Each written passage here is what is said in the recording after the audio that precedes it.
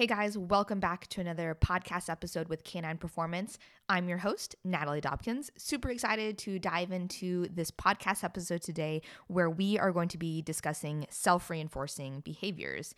Self-reinforcing behaviors is one of the reasons why your dog chooses to do the things that they do.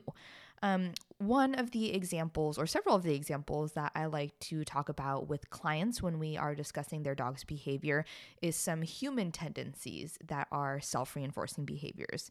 Things such as nail picking, foot tapping, leg jiggling, exercising, stalking, gambling, all these different things, they have one thing in common, and they are all very highly self-reinforcing. So this means that you can control your own behavior, and the behavior in and of itself is rewarding. So you can control your own behavior of picking at your nails or pulling at your hair or tapping your foot.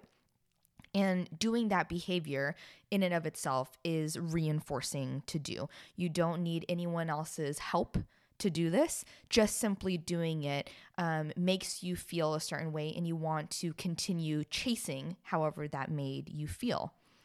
So with all these different behaviors, since they are so rewarding, in order to change the behaviors, there's a couple of different things that have to happen. And so we need to keep these different sorts of behaviors and how we go about fixing them or starting to negate them, manage them, mitigate them, whatever word that you want to use, in mind when it comes to our dogs. So a lot of behaviors that our dogs participate in, such as jumping on people, barking, zoomies, squirrel chasing, sniffing, whining, pulling on the leash, all these different things, is simply the dog acting on those behaviors because they are rewarding in and of itself.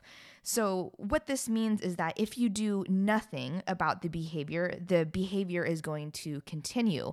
What gets really tricky about self-reinforcing behaviors is that over time, these behaviors can become more difficult to uninstall out of the dog's behavior repertoire because they but over time, they become habit. It feels really, really good to do these things, and they continue to do these behaviors for months or years on end. And so it becomes habit. It becomes very reflexive in order to do them.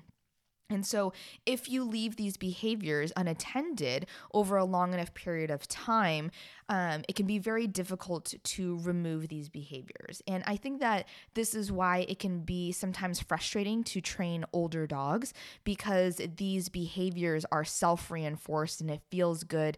The dog chooses to do it. It becomes habit. And so it's a habitual addiction, so to speak. And so even though it can be untrained and the behavior can be uninstalled from your dog, even if they are older, sometimes because there has been so much self-reinforced history behind it, sometimes it can be a little bit more difficult to change some of these habits that are in the dog. So a couple of different things that you can do to start changing some of these behaviors. I think that leash pulling and barking and pacing and whining are some of the bigger behaviors that I frequently get contacted about as a trainer that are self-reinforcing behaviors. So the first one is going to be negative punishment. And simply what this means is that you're going to remove the dog from the situation. So let's say, for example, you have a dog that likes to jump on people, or perhaps they like to bark out the window. This is a habit that they have developed over a long period of time, and it is self-reinforcing. And so simply not allowing your dog to participate in those behaviors can break this self-reinforcing habit that they have. However, it is important to keep in mind that you need to be on a continuous non-reinforcement schedule when you are using something such as negative punishment of removing the dog from the situation. Because if you want to break the habit of, say, jumping on people, and you are very consistent with it, and for 8 or 10 times that someone comes over, you ensure that your dog does not get the opportunity to jump on people because you keep a leash on them, but then maybe maybe your best friend walks in through the door and you didn't know they were going to come over, and your dog runs over to them, jumps on them, and your best friend gives your dog a lot of praise and affection, and they're very excited to see your dog because they don't mind that your dog is jumping on them. Your dog suddenly got a huge dopamine rush, and now that behavior can actually be strengthened in the future. So if you're going to use the route of negative punishment, of simply removing the dog from these situations and environment where they can participate in these self-reinforcing behaviors, just ensure that you are consistent enough with removing them from these situations until the behavior has completely gone extinct. This can often take a very, very long time, and it is going to depend dog to dog. So the other option that we have, there's two other options, is that we can teach an alternate incompatible behavior. So this is why a lot of the times if you have a dog that is jumping on you, one of the recommendations is going to teach your dog how to sit before receiving affection, and they will only get affection if they are sitting.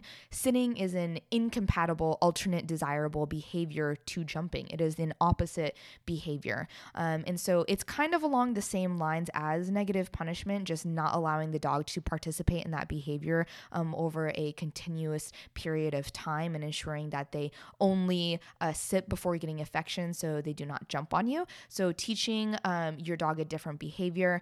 And lastly, you can always introduce positive punishment or negative reinforcement, however you see it. So if you're going to be using negative reinforcement, say for example, you would keep a leash on your dog, and anytime that your dog went to jump, you would simply use the leash to keep the dog from jumping on someone, and that can be a form of negative reinforcement. If you use positive punishment, say for example, it just means that the dog can do anything that the dog wants to do, but if they jump, then they are going to get a correction from the leash or the prong collar or the e-collar or whatever it may be. So there are a lot of different ways that you can go about starting to change or stop these self-reinforcing behaviors, but it is important to note that these self-reinforcing behaviors do not go away on their own. Your dog does them because they are very rewarding. The dog does not need you to feel good about doing these behaviors, and over time they will strengthen and they will become habit. So if you are handling some of these different behaviors, this is a good insight into why your dog may be doing them, and some steps to take to start remedying some of these different situations. So what can be very beneficial is making a list of all of your dog's different behaviors and determining which ones are self-reinforcing. Counter surfing is self-reinforcing. Trash diving is self-reinforcing. Jumping, barking, destructive chewing. Most of the behaviors that our dog does is self-reinforcing behaviors. So if you are struggling with any of these and you're not sure how to start approaching training your dog to not do these behaviors again, I do recommend that you reach out to a qualified balance trainer to help walk through this process. So that's everything that I have for this podcast episode today. Thank you so much for tuning in. You can connect with us online on Facebook or on Instagram. Our handle is Canine Performance, CANINE_performance. You can also find us on YouTube as well. We have an online training platform that has a 7-day free membership trial. You can go to our Instagram, canine_performance, find the link in our bio and sign up for that. It has all of the information that you need to train your dog from home by yourself, A through Z, step-by-step lessons and videos, and you are able to post questions and get help from qualified trainers such as myself. So if you guys have been listening to these podcast episodes and you have enjoyed them, please leave us a review, like, rate, subscribe wherever it is that you are listening to this. We really appreciate that. That feedback really helps so that we can make this better and improve it continuously and put out the best content possible. But besides that, that's all I have. See you guys in the next one.